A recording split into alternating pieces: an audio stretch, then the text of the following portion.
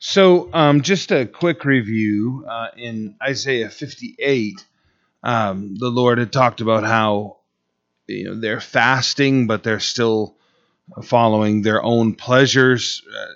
The Lord is displeased with their fast, and then He makes that statement: "Is this not the fast I choose? To loose the bonds of injustice." Then your ruins of your city and your life and your circumstances will be rebuilt, is what the Lord promised. So when you come to 59 verse 1, we read, "Behold, the Lord's hand is not shortened that it cannot save, nor his ear heavy that it cannot hear, but your iniquities have separated you from the Lord, and your sins have hidden his face from you, so that he will not hear. For your hands are defiled with blood, and your fingers with iniquity. Your lips have spoken lies, your tongue has muttered perversity." Now, the concept, the doctrine that's built in here, when someone, in this case, the nation of Israel, accuses God of not intervening, not working, not being there, not caring for his children, those that would cry out to him. The answer comes here that no, the problem doesn't lie with God. The problem lies with the person who's in sin. Your iniquities have separated you from your God. Now, we need to be very clear, because the nation of Israel is falling into this terrible circumstance and will eventually result in their captivity. And in this pain that they're going through and calling out to God and not receiving answer, this answer comes. But there are situations such as Job, where here's a man who's not in sin and yet suffering, still going through terrible things. So it's important that we understand that the two things are very clearly taught in the scripture. We look at Job, and in the end, why is God letting a righteous man go through terrible things? To refine him. That's the summary of Job's life, is that all of this is happening that he would be refined as gold. There's an example that's in Job. There's a righteousness that's in Job. There's something we need to understand. The contrast to that is what we're reading here. What we see the scripture saying about God will not be mocked. What you sow, you're going to reap. Sin has a very profound effect upon us. If we are living in sin, we can't act like, why is this happening to me? Why is God allowing? It's not a matter. God would very much like to protect us from those circumstances by keeping us out of that type of behavior. When we walk into it, it's actually a very gracious thing that God allows for the trouble to come. When it hurts, we might not want to participate in it. This is something that's been taught very clearly as far as the prodigal son goes. Pain is one of the biggest things that drives him back home. The pain, the embarrassment, and the want of his circumstance cause him to say, this is ridiculous. I need to go back to my parents. This situation with a lot of parents is to want to intervene. In our situation, as we experience the pain, we want somebody to just take the pain away. The pain is there designed to protect us, to keep us where we need to be. Yeah, confine us in that which is good. Yes, restrict us away from that which is bad. In the beginning, in Genesis 3, as Satan comes to tempt Eve, he implies, God has put these restrictions on you, and it's to keep you down. It's to keep you away from something that's good and enjoyable. If you would eat of the tree, you would be like God. It's the best thing she's ever experienced. God coming in the cool of the, I get to be like God. I just have to eat of that tree.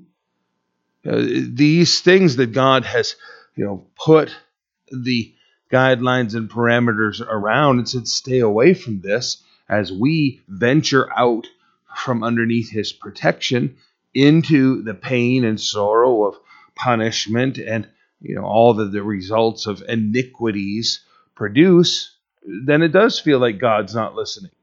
We've separated ourselves from him. We've put ourselves in a place where there's not that freedom of fellowship anymore. The damage is very obvious. Now, in verse 4, he says, "No one calls for justice, nor does any plead for truth. They trust in empty words and speak lies.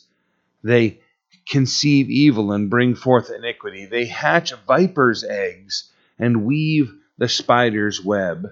He who eats of their eggs dies, and from that which is crushed a viper breaks out." This sort of illustration that's being put forward by the Lord through the prophet here. The comparison of, words and behavior of substance, justice, truth, contrasted with empty words and lies. So you've got that contrast. Then the illustration of, the hatching of viper's eggs, the venomous spider seems to be what's being implied. The spider's web, this we often say today, oh, what a tangled web we weave. This idea of when we're in iniquity, when we're not following the Lord, that which is hid in his face, it's this idea of falsehood and emptiness.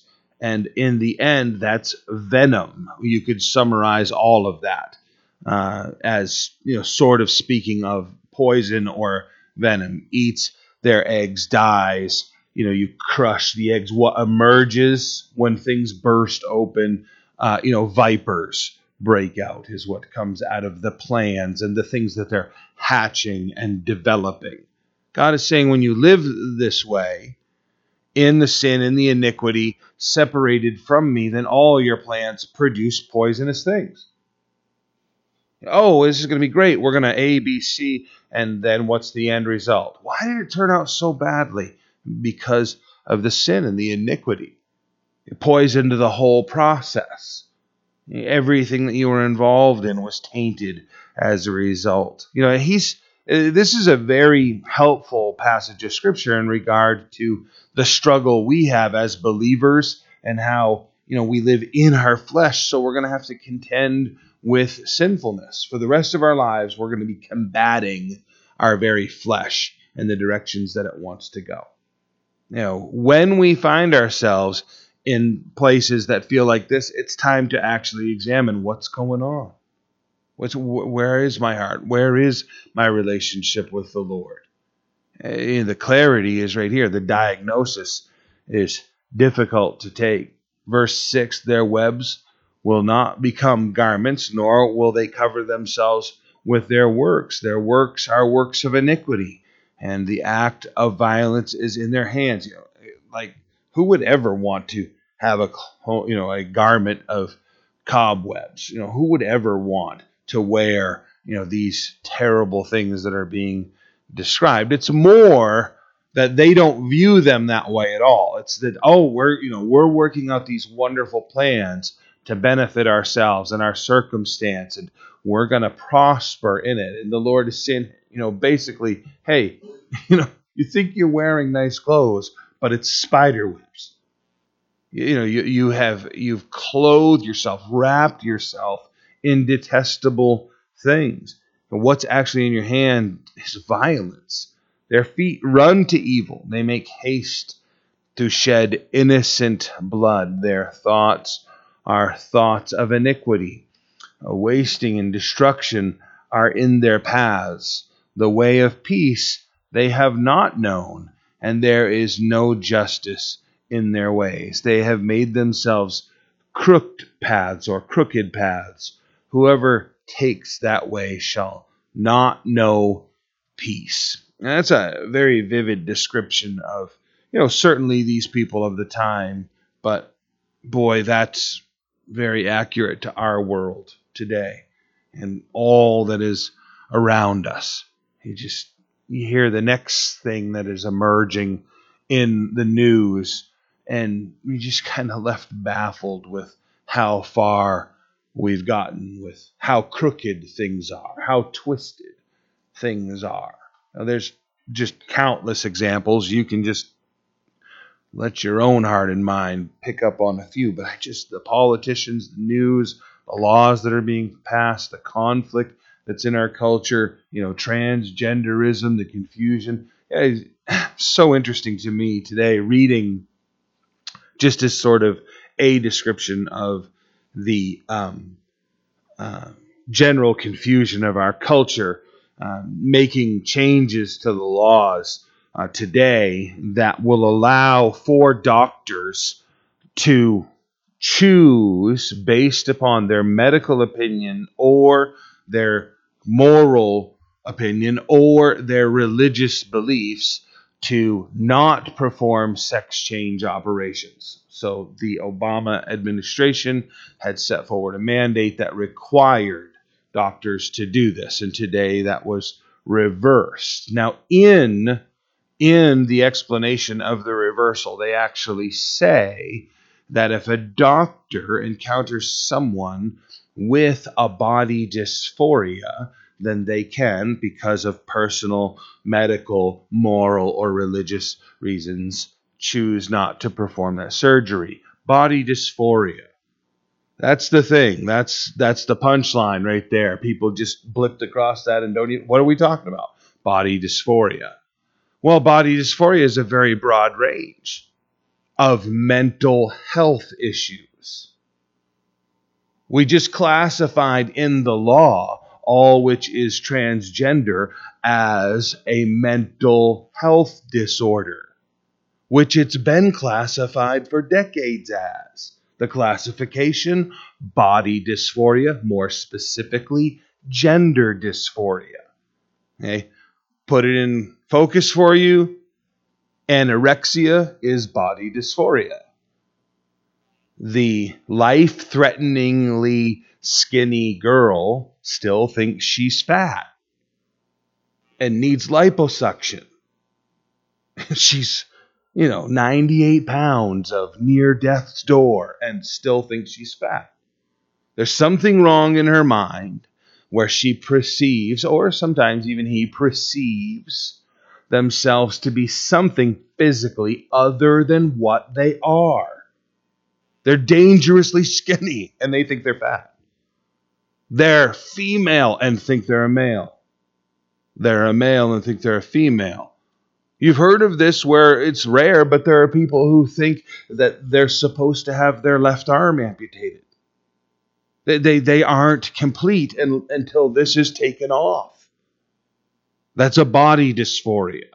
And there's a deep mental scar somewhere that needs help.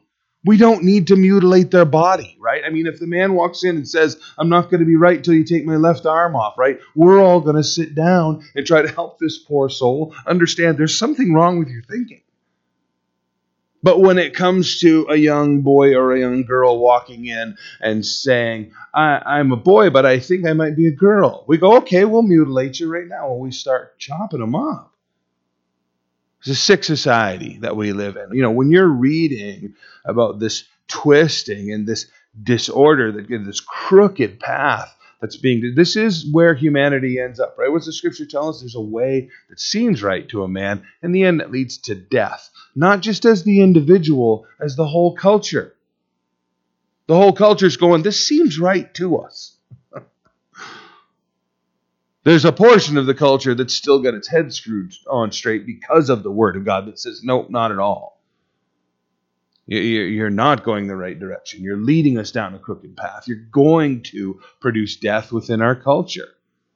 Now, the only people that had sense, the only people that had that correct message in their mouth, the prophets. The ones who are attuned to God's word. And there were more than just these, right? We hear the prophet saying, I'm the only one that's left. And God says, hey, I got a whole bunch of guys you don't know anything about. But the ones who have his message on their lips, they're the ones that the society should be listening to. The culture should be tuned into. because they're tuned into God. And instead, what do we rely upon? The most common opinion. What are the most people saying? That's what we're going to go with. And the whole of our society's suffering about it. Whoever takes that way shall not know peace, verse 8 says. Verse 9, therefore, justice is far from us, nor does righteousness overtake us. We look for light, but there is darkness; for brightness, but we walk in blackness. We grope for the wall like the blind man, and we grope as if we had no eyes. We stumble at noonday, as at twilight. We are as dead men in desolate places. We all growl like bears, and that becomes significant, and moan sadly like doves. We look for justice, but there is none; for salvation, but it is far from us. For our transgressions are multiplied before you, and our sins testify against us. For our transgressions are with us, and as for our iniquities, we know them. In transgressing and lying against the Lord and departing from our God, right? And there's sort of another punchline, departing from our God. Abide in me, Jesus said. Speaking oppression and revolt, conceiving and uttering from the heart words of falsehood. Justice is turned back, and righteousness stands afar off. For truth is fallen in the street, and equity cannot enter. So truth fails, and he who departs from evil makes himself a prey. Now, before we move on, there is, this great description of a really desperate sort of picture that is painted of how this whole falsehood and all of this sin and everything is just sort of working together to create a terrible environment. The more it goes on, the more we understand our own culture in this description. This pain or groaning, all growl like a bear and moan sadly like doves. The scripture describes that repeatedly, and it is something that I think worthy to just touch on, but also to help us realize where we're at spiritually. Romans chapter 8, verse 22 says, "For we know that the whole creation groans and labors with birth pangs together until now." This moaning like a sad dove, the same idea is there, that creation itself groans under the burden. Now that does have the sense of like the burden is so big that creation itself is bearing the weight of it, and it's like creaking or groaning under the strain. So that's partly there, but it's more that sense of the verbalization of the pain and just the sorrow and the overwhelmed heart. There's another passage in Romans chapter 8, just a couple verses later in 26, that says, "Likewise, the Spirit also helps in our weakness, for we do not know what we should pray for as we ought. But the Spirit himself makes intercession for us with groanings which cannot be uttered." The point I want to draw us to is very often we don't even realize how spiritual a moment might be. You hear of news, some terrible thing, could be just someone you've been ministering to who's now suddenly faltering in their faith, and your heart's just, I thought they were doing better. And your depression, the pain of hearing that, the verbal result of, that's more spiritual than you think. The Holy Spirit working within us causes us to understand what a tremendous failure that is, how far down that fall is for that person. I mean, think about it, you guys, right? The world and all of its sinfulness, somebody's trying to get sober. And, oh, now they've fallen back into drinking. The world might be like, well, that's too bad. But they don't have the sense of, oh, that's absolutely horrible. Here's this person trying to walk with the Lord. Everything that encompasses. It's not just the sobriety. It's all of the spiritual struggle that only we understand as believers. The Spirit within us hears of that, and we self-identify with that pain and expression of, oh, that's, someone dies, some result of sin. We have an impact, or there is an impact upon the believer that the world can't understand. And it is a spiritual thing. What Isaiah is saying about the groaning and the growling, and what Paul is saying, to the church in Rome about this internal conflict, that's a deeply spiritual thing. When our hearts and our minds and our lives are grieved with what they see around us.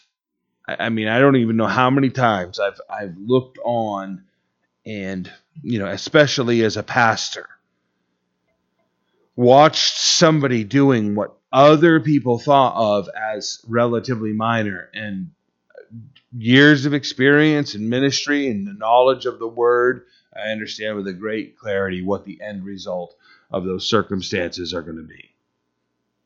Moved deeply by that. The groaning of the Holy Spirit. There's something about the work of the Lord and the way we should be responsive to it, emotionally moved by it. Now, to give us a hope in the midst of that same passage, in verse 15, it continues by saying, then the Lord saw it, and it displeased him that there was no justice. He saw that there was no man, and wondered that there was no intercessor. We see a similar thing throughout the Scripture. The way that there is this sort of search for, is there one that can bring justice? Is there one that can bring forgiveness? Is there one that can deliver God's grace to humanity? We see throughout history certain people sort of serving in that role. We see even Moses acting as an intercessor, right? God is grieved with the nation of Israel and says to him, I'm paraphrasing, but basically, get out of the way. I'm just going to destroy all of these people, and we'll just take you and start over and build a nation out of your person. And Moses falls on his face before God and pleads on their behalf. The Holy Spirit in Moses, causing him to have the very heart of God, to intercede and care for and be that deliverer and mediary between God and man. The struggle that we see here, there's no man, there's no intercessor. We see a similar thing in Revelation. I would ask you to turn there with me, chapter 5. Just keep your bookmark in Isaiah 59. Revelation chapter 5 says, and I saw in the right hand of him who sat on the throne a scroll written inside and on the back sealed with 7 seals. Now, there's a huge long sermon with this whole Revelation passage. I personally am convinced that the scroll we see written here is the title deed, and I'm not, such an accomplished scholar that I've come up with this. I've studied, all of the other pastors and commentators' work on this, and I agree. This is the title deed to the earth. This scroll that is written inside out, back, and sealed with 7 seals. Verse 2 says, then I saw a strong angel proclaiming with a loud voice, who is worthy to open the scroll and loose its seals. No one in heaven or on earth or under the earth was able to open the scroll or to look at it. So I wept much, because no one was found worthy to open and read the scroll or to look at it. John's weeping is part of what convinces me this is the title deed to the earth. simple explanation. Romans 6:16 says, "Who you obey, that's your master." Whether it's sin leading to death or obedience leading to life, but who you obey, that's your master.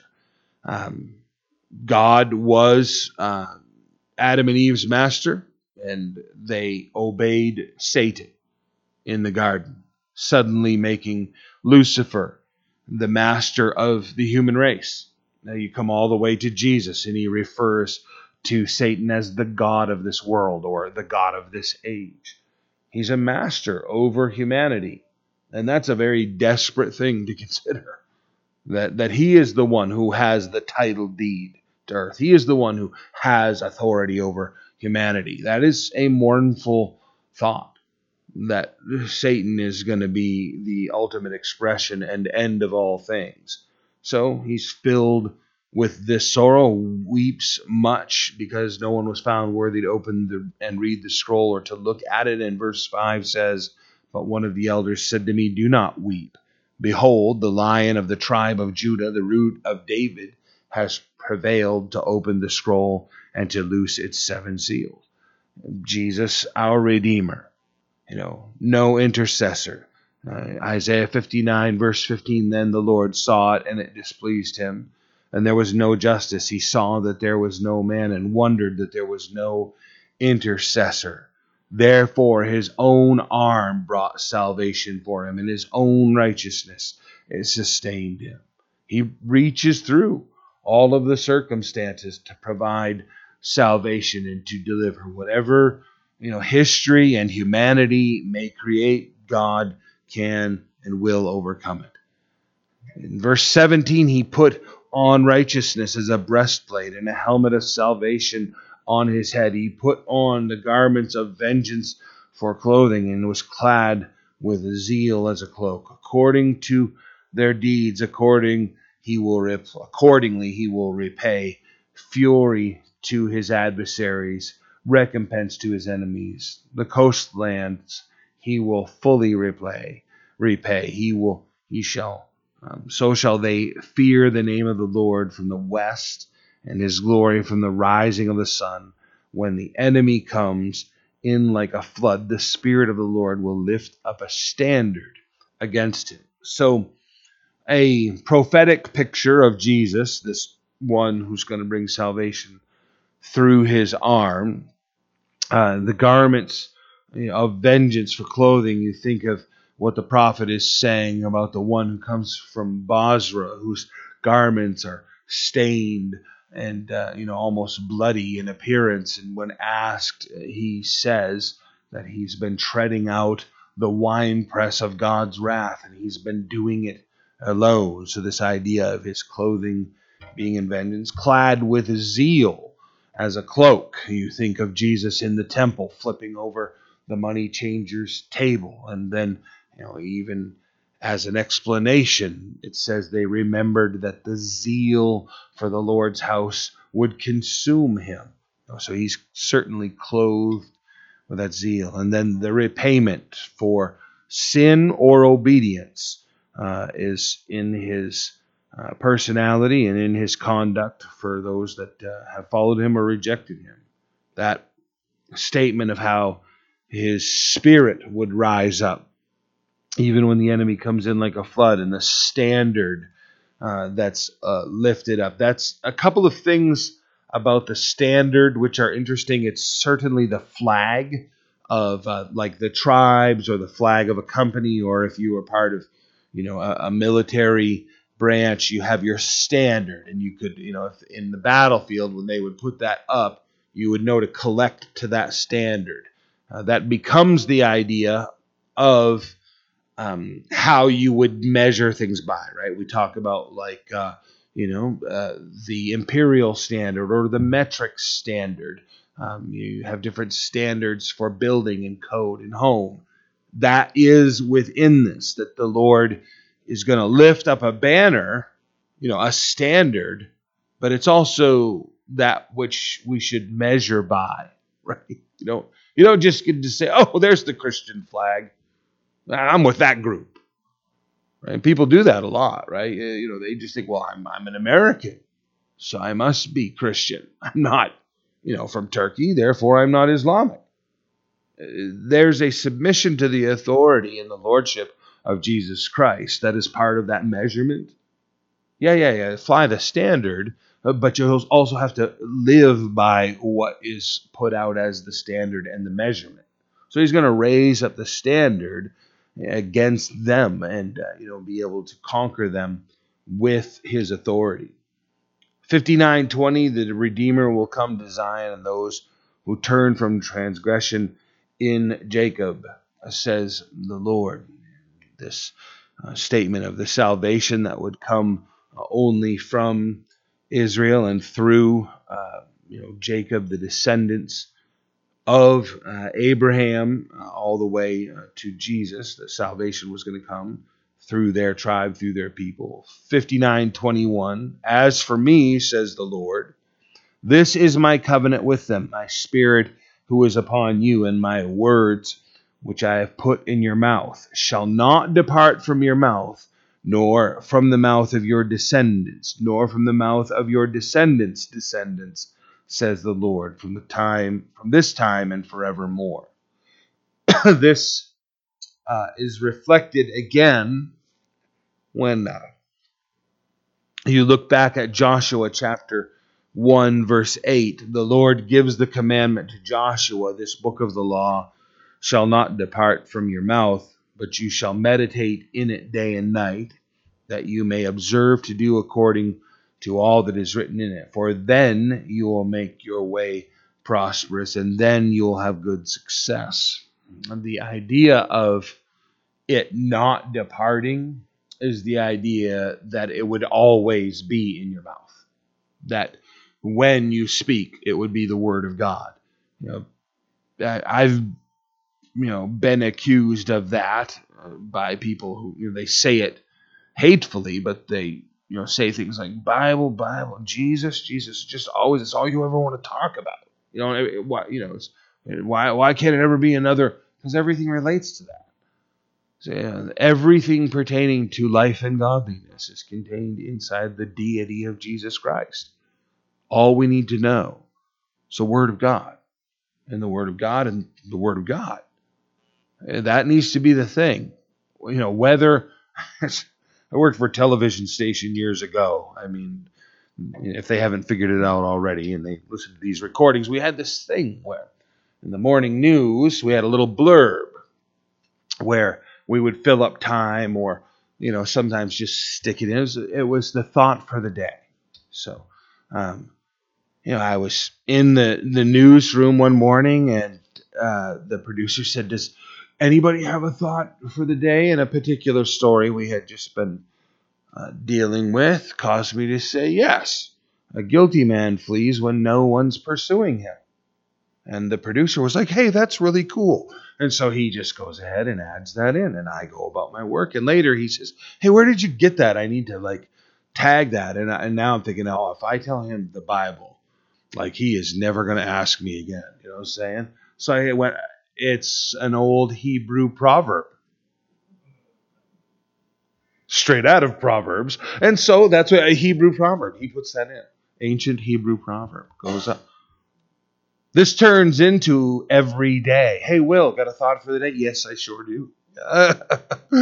And we just delivered the Word of God as a television station to our community. Just different Bible verses all the time. What our community got while I was working at that station, a lot of was just straight out of Matthew chapter 5 through 7, Jesus' Sermon on the Mount. When you're finally getting around to saying things like, do unto others as you would have them do unto you. They're like, hey, isn't that biblical? Yes, but it's just the golden rule. And they're like, okay, golden rule. And off it goes. Let the word of God ever be in your mouth. Don't let it depart. Let it be the thing that you fill others' hearts and minds with in the world around you. So consider what the Lord might be doing. In verse 1 of chapter 60, it says, arise, shine, for your light has come, and the glory of the Lord is risen upon you. For behold, the darkness shall cover the earth, and deep darkness the people, but the Lord will arise over you, and his glory will be seen upon you. The Gentiles shall come to the light, and the kings to the brightness of your rising. What an interesting way to phrase that. The brightness of your rising. So I wonder what it looked like inside that tomb as Jesus was resurrected. I do not support the idea that the Shroud of Turin is most definitely the burial cloth of Christ. I can't support that idea. There's some interesting things about it that lead me to think personally that it probably is, but I can't preach that. I don't know. It might not be at all. But one of the things that's very interesting about the Shroud of Turin is that the image that is on that shroud was burned into the fabric by an unknown radiation light source. So, maybe it was the brightness of his rising that burned that image into that cloth. Maybe. Maybe not. Something to think about. You can do your own research on that. But the brightness of his rising certainly did illuminate the hearts and minds of the Gentile world. How do I know? Because there's a few of us sitting here this evening studying God's Word together. It radiated out of the nation of Israel through the mouth of Peter in the house of Cornelius, and they were filled with the Holy Spirit, and salvation came to that house. And when there was great darkness, spiritual darkness, utter blindness for the Gentile world, Jesus Christ's glory filled our hearts and gave us the salvation, the illumination that we have today. There was also the darkness of the hour of his crucifixion. And there is also the darkness of the hours that are still to come ahead of us in this world. And in the end, it's the light of Jesus Christ's resurrection that shines through all of it. So we hold to that, and we share that with the world. 60 verse 4, lift up your eyes all around and see. And they all gather together. They come to you. Your sons shall come from afar, and your daughters shall be nursed at your side. So the gathering to Israel during the millennial reign of Jesus Christ, the gathering of the world and people's hearts to Jesus Christ's authority is a lot of what's being described here. Then you shall see and become radiant, and your heart shall swell with joy. Now, you might think of that as, an illustration or metaphor, but perhaps there will literally be a radiance about us, like Moses, as he came down from the mountain. There's some who think that we may actually be clothed in light during the millennial reign of Jesus Christ. The righteousness of Jesus Christ poured out on us is described as a radiant garment. You think about Jesus Christ and his transfiguration as his garments shone. So there's just something to think about there, that there might be a literal radiance that's being spoken of here in our glorified state with Christ, glorified with him, becoming radiant. Your heart shall swell with joy because of the abundance of the sea shall be turned to you. The wealth of the Gentiles shall come to you. So speaking of Israel and the Messiah and his millennial reign and the world bringing their abundance to him as an act of worship. The multitude of camels shall cover your land. The dromedaries of Midian and Ephah, all those from Sheba shall come. They shall bring gold and incense. They shall proclaim the praises of the Lord. All the flocks of Kedar shall be gathered together to you. The rams of Naboth shall minister to you. They shall ascend with acceptance on my altar, and I will glorify the house of my glory. A wonderful thought to think that there's a coming day where all of the nations of the world will flock to Jesus Christ in Jerusalem and bring their sacrifices and their gifts and their wealth willingly, desirous of that moment. Strong contrast between the way the world hates Jesus Christ and Christianity currently and the willful response that we're seeing here. It's going to be a blessed thing to see the day where the world worships our King. 60 verse 8, who are these who fly like a cloud and like doves to their roosts? Surely the coastlands shall wait for me, and the ships of Tarshish will come first to bring your sons from afar, their silver and their gold with them, to the name of the Lord your God and your Holy One of Israel, because he has glorified you. Certainly the glorification of Jesus Christ, humble servant, rejected by the world, now glorified by God. But in that also, the children of Israel glorified, and then ultimately even the Gentile church glorified with Christ. The justification of all of our faith once Jesus Christ rules and reigns, and how, like flying clouds or doves or ships, coming with speed to worship the Lord and bring this wealth to him. The sons of foreigners shall build up your walls, and your kings shall minister to you. For in my wrath I struck you, but in my favor I had mercy on you. Now, certainly, even now, Israel has God's favor, but we can clearly look that there was a time where they were in recent history being disciplined, corrected, afflicted by God. And that's now turned, and the people are returned to the land and experiencing God's, pleasantness and fulfillment. They were struck, but now his favor and mercy upon them. They're still a delicate learning process that they're going through, because they're not, as a nation, submitted to Jesus Christ. There are certainly people within their nation who are even in very key positions of authority who do, follow and worship Jesus Christ.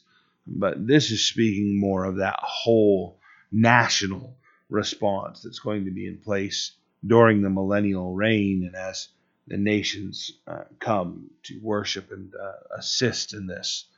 Therefore, your gates shall be open continually. They shall not be shut day or night, that men may bring to you the wealth of the Gentiles and their kings in procession. For the nations and the kingdom which will not serve you shall perish, and those nations shall be utterly ruined. So it will become a worldwide submission to Jesus Christ's authority. You read of the description of how the Lord will dash to pieces the nations who don't submit to him. He'll dash them to pieces with a rod of iron. It does seem to mean specifically and literally that he's going to dash them to pieces with a rod of iron. There will be physical punishment for those who do not submit to the authority of Jesus Christ as he reigns on earth. I can't imagine how much rebellion would have to be in the heart and mind of a king or a president or a prime minister and his people, that they would see Jesus Christ seated upon his throne and think, we can take him. We're not going to submit to this guy. Who does he think he is? God of the universe or something? That's bound to lead to your destruction. The whole remaining world will find themselves, worshiping the Lord. 60 verse 13, the glory of Lebanon shall come to you, the cypress, the pine, the box tree together. To beautify the place of my sanctuary, and I will make the place of my feet glorious. The earth is his footstool, as the scripture describes. Also the sons of those who afflict you shall come bowing to you, and all those who despise you shall fall prostrate at the soles of your feet, and they shall call you the city of the Lord, Zion of the Holy One of Israel. That submission to the Lord then results in the submission to his children and to his nations also. It'll be a great time of peace around the earth and fruitfulness and celebration. 60 verse 15. Whereas you have been forsaken and hated, so that no one went through you, I will make you an eternal excellence, a joy of many generations. There is times in history, but in most recent times, I always think of Mark Twain's statement of how he had traveled for many days and he had seen, in his words, inside Israel, he had seen nothing but desert, rock, and goats through the whole process. I can tell you that having been there back in February and March, I couldn't believe how fertile the ground was there. We went through fields where they tilled it up, and you could just tell the soil is this perfect black brown that you just probably throw a seed on top of that and it would take right off. The earth is so beautiful, so green in so many areas. I mean, we're there in winter, but fruitfulness. I've talked about the fact, third largest producer of food in the world. It's incredible what the Lord has already done inside, the nation of Israel in making them such a fruitful thing. The world that's hated them is going to rejoice in them. They hated you, forsaken you. They didn't go through you. They didn't, pass through you, thinking that there was anything there worthy of their attention. Going to become a joy to many generations. You shall drink the milk of the Gentiles and the milk of the breast of kings. You shall know that I, the Lord, am your Savior and your Redeemer, the mighty one of Jacob. So this reference to milk in the sustenance that it's going to come to the nation of Israel, and the Gentiles and those that follow the Lord are going to have, even from kings, the very nurturing and sustenance and substance that is needed. We've talked about the fact that the scripture says they're going to beat their swords into plowshares. Look at the great fruitfulness of the world that is described during the millennial reign, the food and the grain and the trees and all the world is going to provide. You take the world's military budgets and the world's military scientists, free them of their sin, and then give them godly wisdom. Right now, 1/2 of the world's scientists are engaged in the study of warfare. How about that? Half of all of the scientists that we produce, they're working in developing weapons and armament and military apparatus and military software. Half of the world's scientists are working on military. Okay, it's a violent world. I'll agree we need that right now, but Jesus Christ is going to be on the throne. Beat your swords into plowshares. What happens when 100% of the world is now concerned with agriculture? When you're focusing, $658 billion of American military budget on just growing crops. It's going to be a different world. I suspect that the greater portion of the fruitfulness is going to become from, the miraculous work of Jesus Christ and his being on the throne of the earth. But just the fact that we don't have all those people working on war. Now we're all working together on, caring for the world and making it fruitful. The milk, the sustenance, the nurturing, and even food that will come. He will provide that for us. I'm your Savior, your Redeemer, the mighty one of Jacob. Verse 17, instead of bronze, I will bring gold. Instead of iron, I will bring silver. Instead of wood, bronze, and instead of stones, iron. I will also make your officers peace and your magistrates righteousness. I'll think about that. Your lawyers and your judges are going to be righteous. Wow. Your police officers will only be there for peace. We won't have to wonder about the latest investigation because there won't be any. Righteousness, according to the scripture, is going to flood the world like the oceans. That'll be a beautiful time.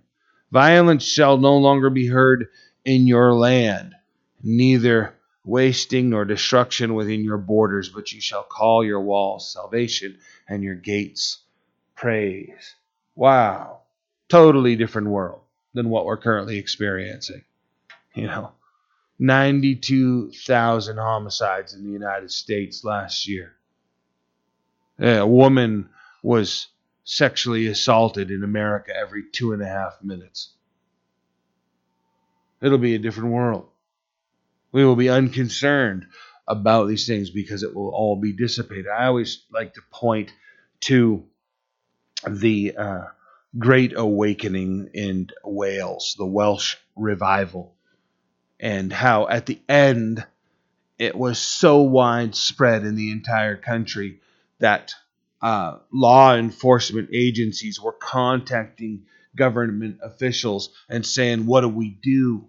It's been literally, almost a year, and we haven't had to enforce any crime. No one's breaking the law. Everyone is worshiping Jesus Christ. Bars are closing down everywhere because no one goes to the bars to drink. Bar owners are converting their bars to churches in order to just draw people back into their doors. The government issued the order that the police officers should assist the people in the country of Wales in their worship of Jesus Christ by forming singing quartets and traveling around and leading the people in their communities in worship when they were gathered for church. Because they were paid servants of their communities, and this is what their communities were doing. So go lead them in worship. Keep your paycheck. Just go lead people in worship. When the Holy Spirit changes, I'm not talking about churches making a plan and scheduling a revival and setting up a tent and trying to imitate the work of the Lord. When the Holy Spirit works, literally can change the whole world. That they would all worship together. They would all come. The places where previously it wasn't anything that was holy. Now everyone's worshiping and everyone is giving to the Lord. We'll close 60 verse 19, these last few verses. See God, the glory of his people. The sun shall no longer be your light by day, nor for brightness shall the moon give light to you. But the Lord will be to you an everlasting light, and your God your glory. Your sun shall no longer go down, nor shall your moon withdraw itself. For the Lord will be your everlasting light. The days of your mourning shall be ended. Also your people shall be righteous. They shall inherit the land forever. The branch of my planting, the working of my hands, that I may be glorified. A little one shall become 1,000, and a small one a strong nation. I, the Lord, will hasten it in its time.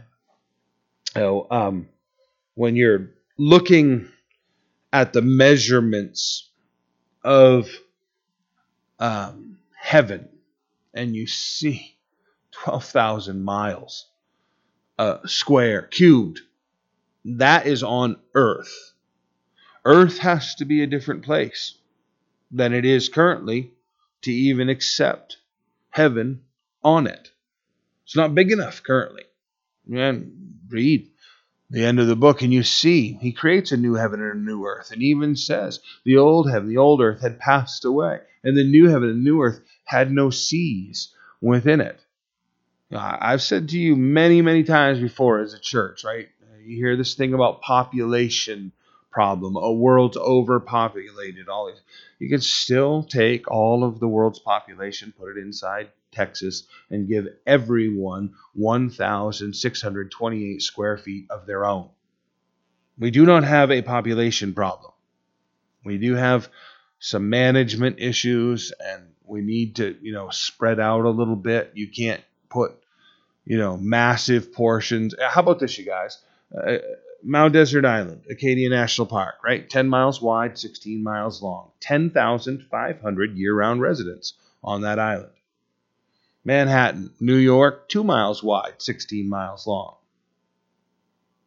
4 million people, right? We don't have a population problem. We just got to all stop hanging out in the same place, stacking everybody up to the sky and letting everybody have 1.5 automobiles in town. You've driven through Ohio.